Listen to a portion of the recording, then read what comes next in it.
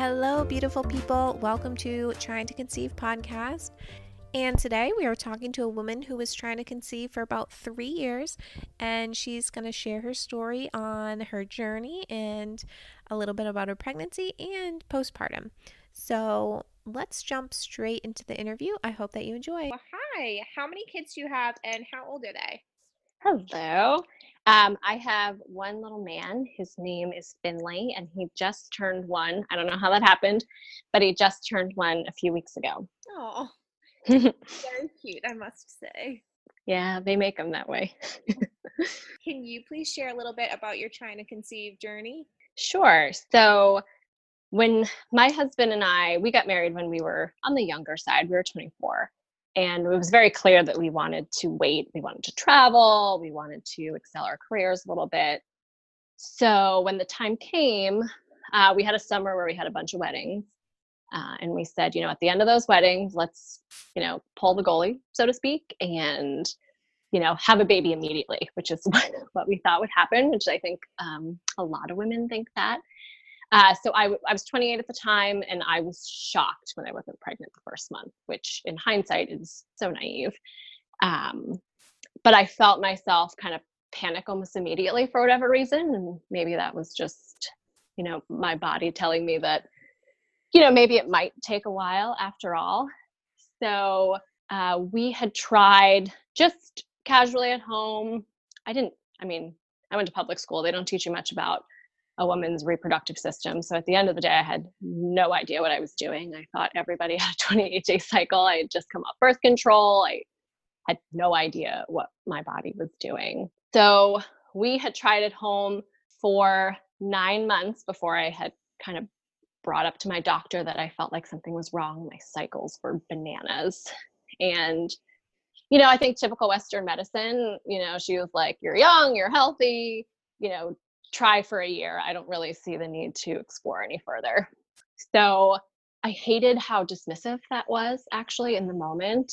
So I kind of went over her head and I found a reproductive endocrinologist, and I made an appointment right at I think we were just over a year, 13, 14 months trying.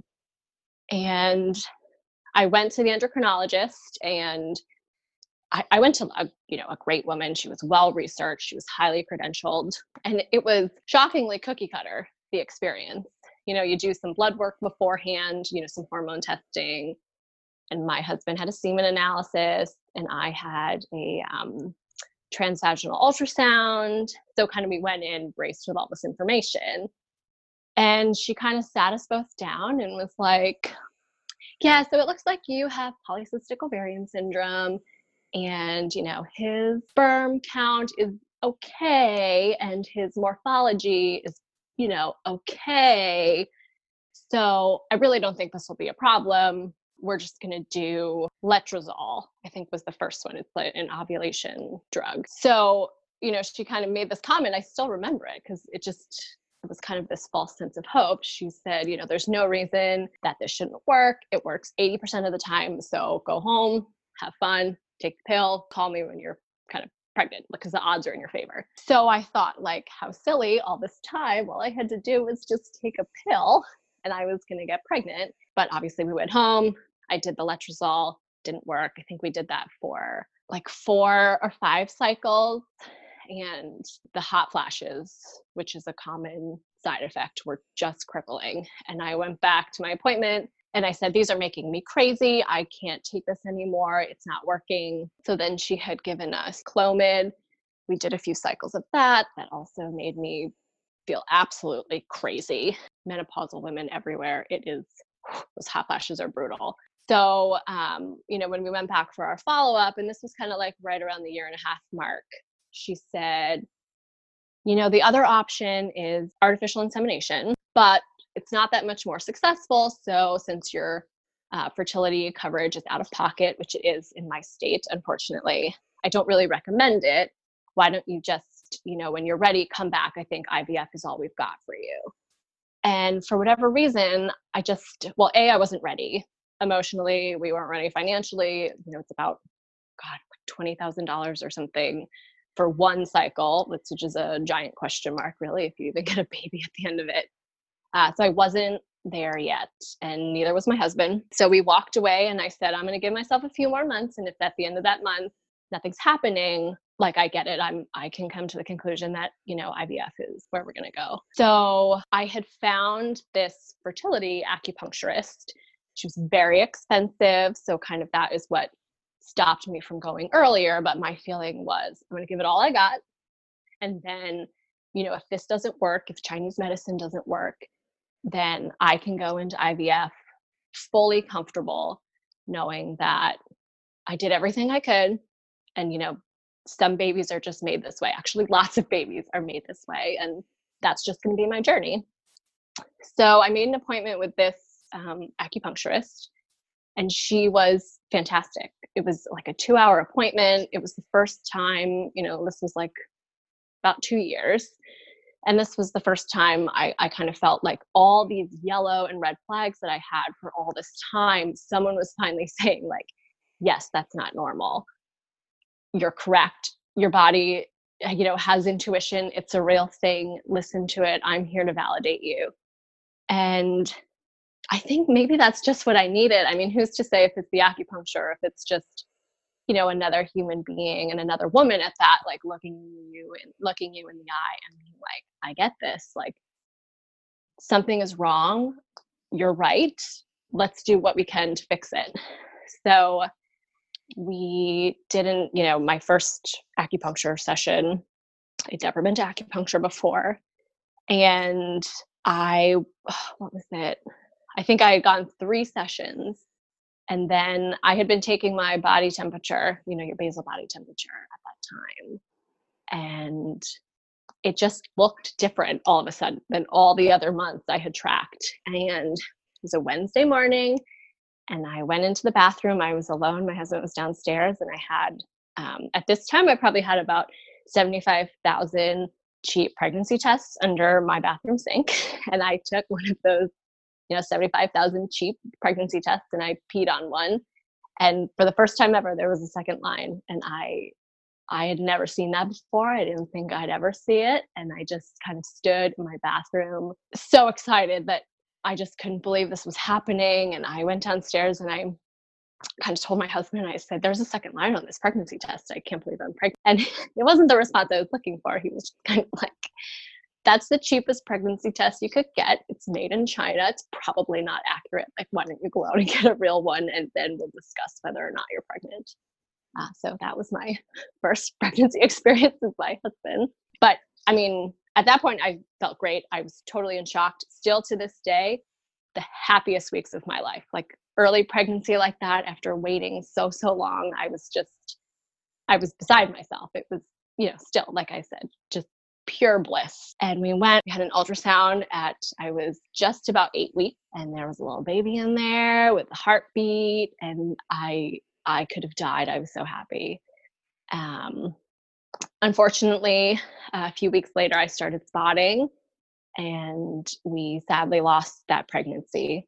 I had what's called a missed miscarriage, which is where the baby stops growing, but your body still thinks it's pregnant. Obviously, it's just devastating. And, miscarriages are devastating for anybody, no matter how long it takes you to get pregnant. But I just felt like it was extra cruel. I got pregnant after all this time, and then I had this ultrasound, and you showed me a heartbeat, and then to have that kind of ripped away from me was very confusing. I just didn't want it to take another 2 years for me to get to this point. I was very, very anxious about having to kind of get back into that dark place that infertility can become, really, no matter how long it takes, whether it's a year or whether it's 5 years. Everybody kind of walks through this really dark tunnel at some point in time.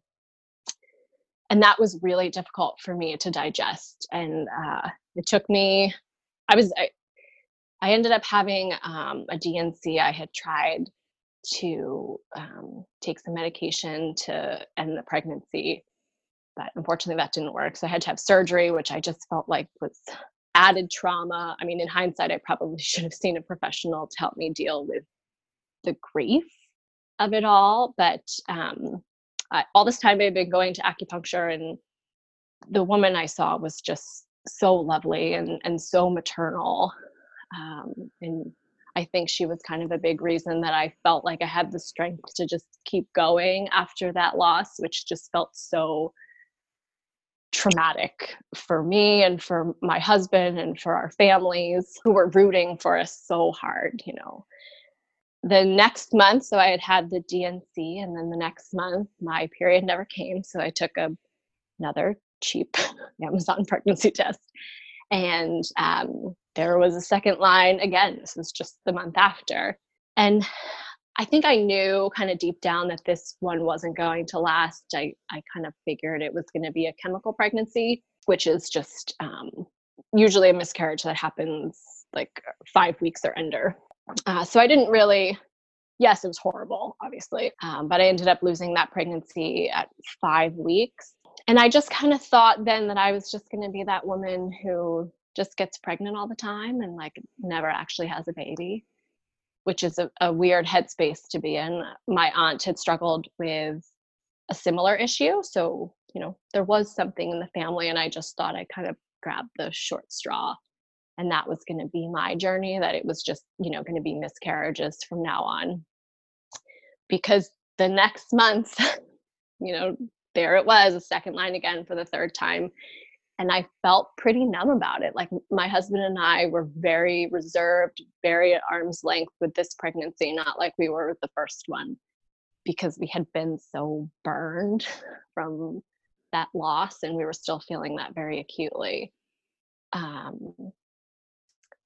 But I don't know. I just kept being pregnant. And we went for that first ultrasound, which was at 7 weeks, and we saw a heartbeat. And my husband and I were very blasé about the whole thing, because we had done this before, and then we, you know, still didn't have a baby at home.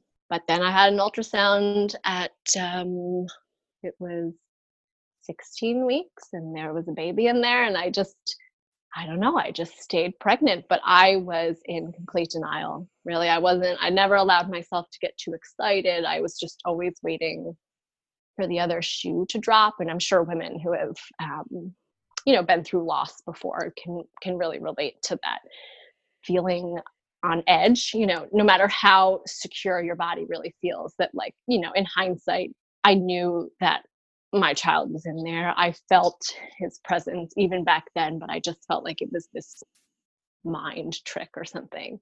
But yeah, that was, I kept staying pregnant at the end of the day. And it really wasn't until I was like 20 weeks and I could start feeling the baby move that I really allowed myself to picture what it was going to be like to have a baby and get excited and tell people. I wasn't telling anyone at work. I was just looking like I was horribly, awkwardly fat.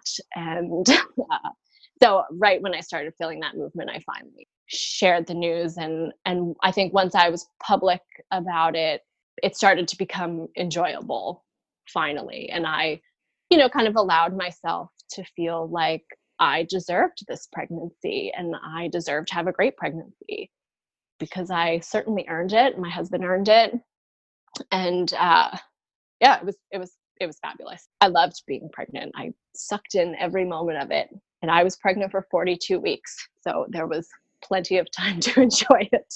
Thank you so much for sharing all that. I know that our stories have paralleled each other a little bit, but I just can't imagine everything that you went through. That's a fear of mine, is, you know, finding out that I finally am pregnant and then it not sticking. Mm-hmm. So it's just, I just can't imagine what that was like. And then I know that they say that your fertility increases after a miscarriage, but it's almost like you having those three back to back, you didn't have any time to process between. Mm-hmm. Yeah, it's true. And I sometimes think, you know, after my first miscarriage, I was in this very dark place, and I've never, you know, been in a state of depression, I don't think, but I think that was kind of the closest thing to it. And I think a miss on my, you know, midwife and OB side is really realizing that, you know, women, regardless of how much pregnancy hormone you have in your body, can probably exhibit some postpartum depression. And the follow-up just wasn't there. So I think, I've learned that, if there are other women in my life who unfortunately have to join, the pregnancy loss team that I did, that's just something to be so mindful of. Because like you said, it can be such a dark headspace, and it can feel very isolating, even though it shouldn't, because, a quarter of pregnancies end in miscarriage. It's not an isolated incident at all. And that's what, women should be here for each other consistently without, I was very open about my miscarriages. I was not secretive about it. And you wouldn't believe the number of people who came out of the woodwork in support, which was a beautiful thing, and really the silver lining of the whole experience. So if you could anonymously give some advice to people who have family members who are going through miscarriage or friends, what was something that you wish people had said to you or would have done for you, or any tips that you might have? Yeah, I was very, very fortunate that fortunately, unfortunately, I had a lot of women in my life who had experienced miscarriage. My mother was one of them. So they were coming from a place of understanding how deep that grief is. And I think honestly, what was the most helpful is just, I would get texts from people just saying thinking of you. Or I had some girlfriends send me flowers, and it's not, it doesn't have to link anything to the miscarriage. It's just, I love you and I'm here for you and I'm thinking of you and I'm praying for you.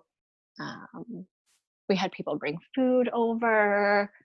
I think just general goodness towards another person is all you want. You want to know that, you didn't forget your baby. You want to know the rest of the world didn't forget your baby. And I think by just being there, and not just for the first days and days after, that grief lasts for weeks and months. And I still have, a soft spot in my heart when I think about it. So I think just being there and listening and offering a hug or a handhold or a written note, it's, don't be scared to feeling like you're saying or doing the wrong thing, because your presence is just everything.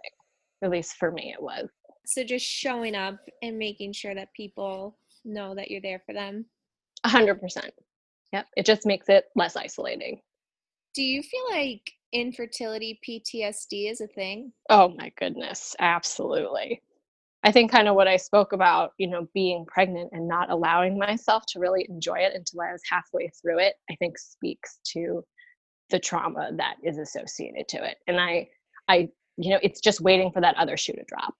You think nothing's going my way. This is never going to happen. It's just this kind of negative head spiral that for me just trailed into pregnancy until, my husband was somebody who kind of just metaphorically slapped me across the face and said, you're missing what you waited for, because the trauma that you just aren't letting go of. So it's absolutely real. Absolutely. Oh, I'm glad that he has that outlook. And it's really great that you were able to turn it around, I would say, fairly quickly. If you think about it, that's only 4 months into your pregnancy that you were able to make that shift. And that seems huge to me. It wasn't alone. It wasn't an independent thing. I think it probably would have lasted much longer. But I think, it's hard to ignore when you feel physical movement inside your body. I think that just makes it much more real and less abstract, which for me, it just felt up until that point. There's nothing in there. I felt like I was just going to have another miscarriage, that my body thought I was pregnant. You go crazy. I went crazy. I'm a little right now. So all right, let's talk about some of the funner things.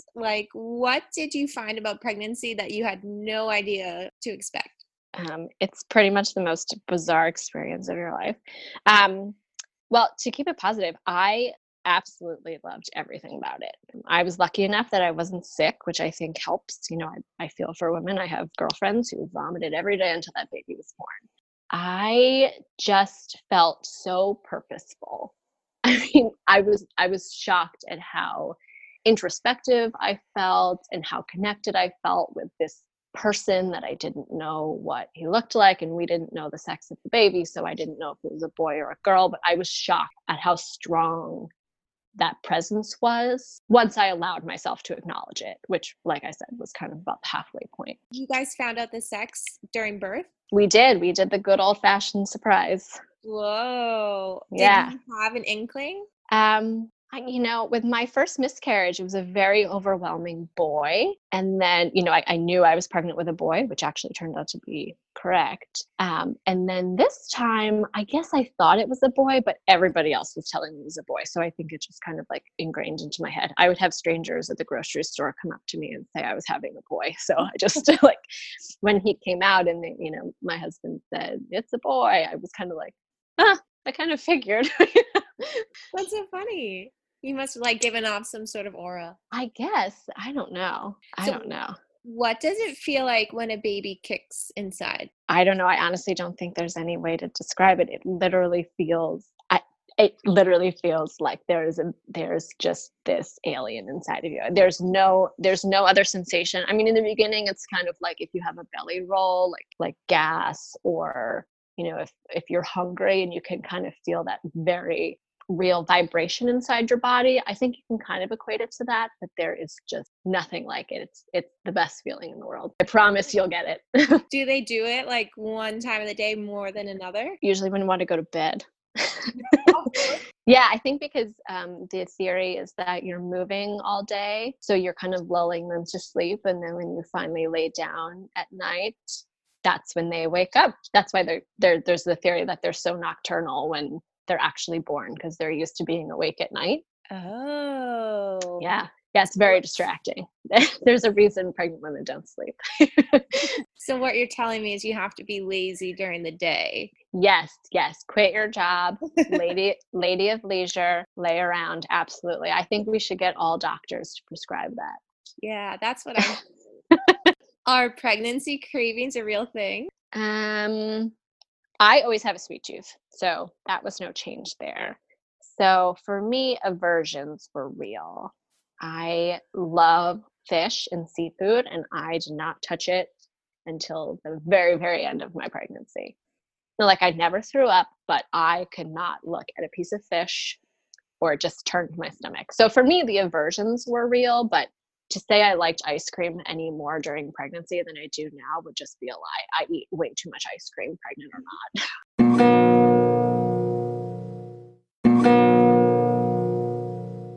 That's so interesting, though. Are you able to eat fish now? Oh, yeah. So just went away once you had the baby? Yeah, well, towards the end, I was okay.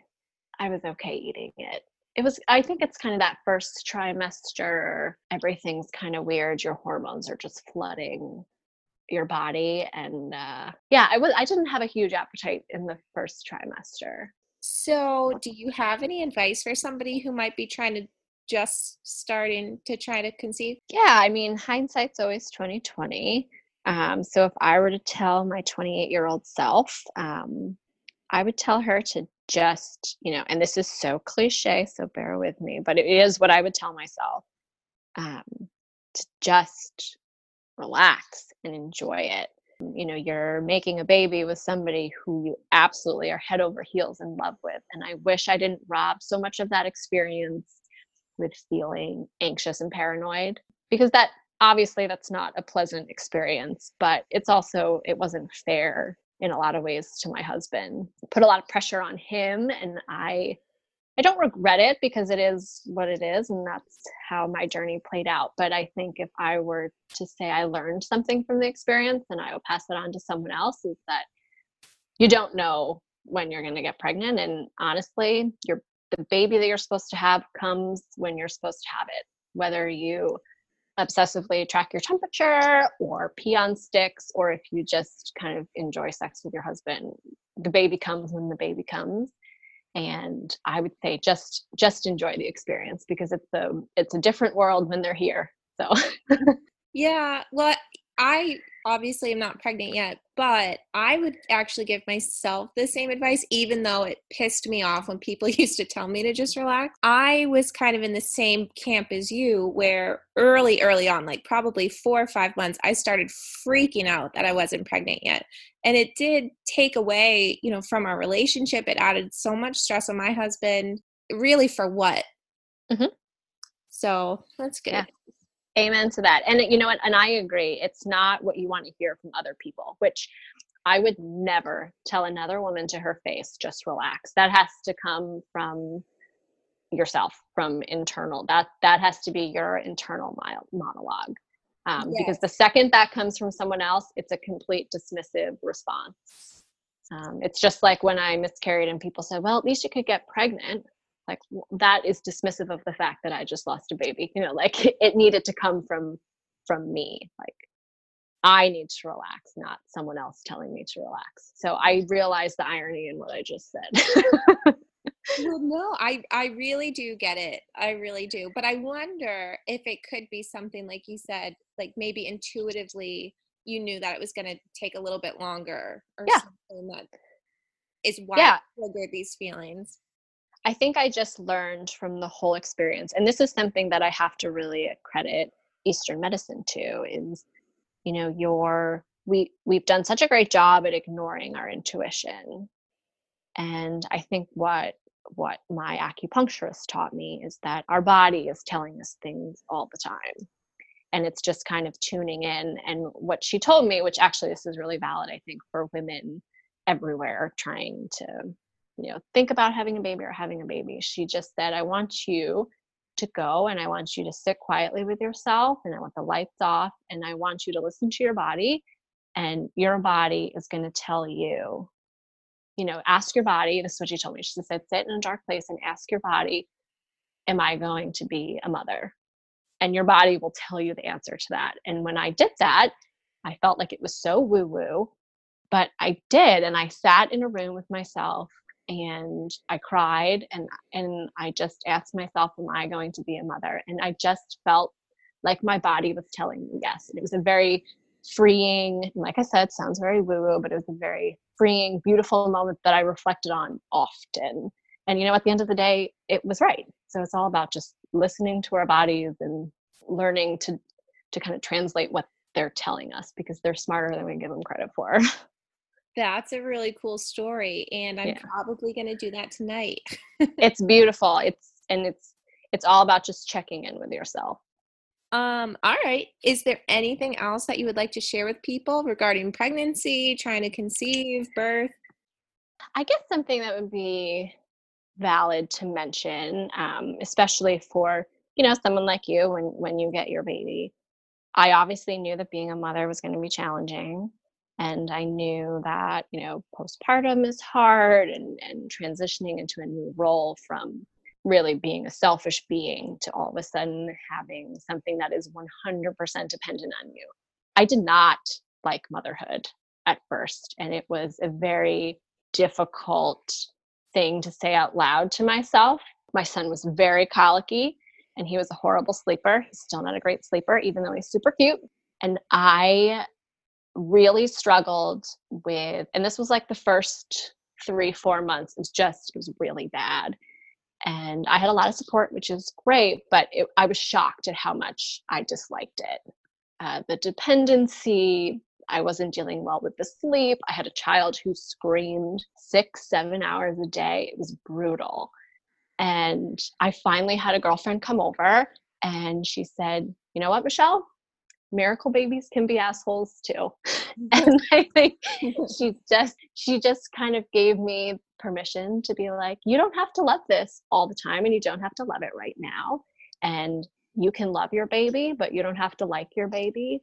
And I'm here to tell anyone listening that if you have that experience, currently have that experience, ever run into that experience, I am here to tell you that it passes just like everything else. And I couldn't be more happy. Motherhood is the best thing that's ever happened to me.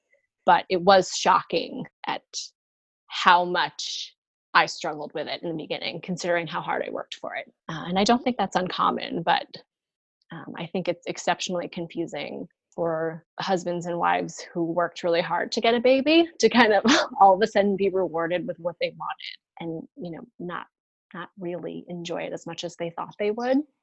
I think that's really powerful, and just to like acknowledge that you are not to blame and whoever's feeling that way, there's no blame at all. It's just in crazy emotional time. And like you said, obviously you love your baby. You just don't have to like them right now. Exactly. Exactly. Yeah. I would look at him screaming and I would say, I love you, but I don't like you. And that was okay. And it's totally okay to feel that way because you can't like someone all the time. And you're probably not going to like anyone who's screaming and keeping you up at night and won't let you sleep and is causing physical pain. It's amazing we even have seconds, to be honest. Do you feel like right when you hit that 4-month mark it passed, or was it more of like a gradual passing? I think it was definitely gradual. It's not like a light switch. But once his colic stopped, which was right before 5 months, that was a game changer. So my experience might have been a little bit more isolated because it was kind of like a double whammy. But yeah, it was very gradual. And then just developmentally, as they become more independent and more engaging, that just becomes more enjoyable for everybody. I was just shocked at how much I didn't like infancy. I thought I'd like love the cuddles, and yeah, it wasn't for me. But I know that now. I know that for me going into a second pregnancy, if I have a second child, that's a revelation that's okay, and it passes. Everything passes. I was reading somewhere that like there's such thing as like birth amnesia and like early infant amnesia, where you just kind of forget what that's like so that your body will get pregnant again, because otherwise parents wouldn't do it a second time. Oh, I believe it. I very much believe that. And this is crazy. I loved labor. I don't know why. I thought it was very enjoyable. So I thought like I could do, and I did it unmedicated, which I was super proud of myself for. But I thought like, oh, if I could do that and kind of crush it, I thought I could kind of handle the baby stage. But that was not true. They are tough. They are tough for a reason. And you definitely need your tribe when you bring a baby home. Hold on. I'm a little stuck. You had an unmedicated birth and it wasn't that bad? No, not at all. I actually, this is so embarrassing to say. I enjoyed it. I would do it again. I'm not scared of the birth. I'm scared of bringing an infant home. Oh my gosh. You should go on that Birth Hour podcast. Whoa. Well, you know what? When you do have a second, if you choose to, maybe Finn can help take care of it this time. Oh, let's hope. He has to start pulling his weight. Yeah, you'll have to recruit him. Yeah, that's the perk to waiting long enough, I think, that you kind of have a built-in helper. All right. Well, thank you so much for doing this. Oh, you are so welcome. It's been my pleasure. So thank you so much, Michelle, for coming on the show. I just loved all that she had to say. I think that her honesty is really refreshing, and I'm just convinced now more than ever that this is a really important podcast to get out here, because we need to just hear people's truths. And having a baby is so amazing and so wonderful, but sometimes it's glamorized, and I think it's important to just be realistic and know that there's ups and downs, and there's nothing wrong to feel that way and to talk about it. So thank you so much for talking about that. And I get a little cringeworthy when I hear my own responses. I'm not the best with the words. It's kind of ironic that I'm doing a podcast, but it takes me a long time to really think about what I want to say. And then I just misspeak a lot. I don't say exactly what I mean to say. So if you're listening and you're like, what is this chick saying? I'm not great with the words, but hopefully my message will get through. If you would like to come on the podcast, please email me at tryingtoconceivepodcast@gmail.com. If you want to follow me on social media, my Instagram is Trying to Conceive Podcast. I do not have any followers, so come on over. And there's a Facebook group, Trying to Conceive Podcast. Again, there's no followers, so come on over. I'd love to have you. And I hope that you guys have a great week, and I'll be talking to you soon. Bye.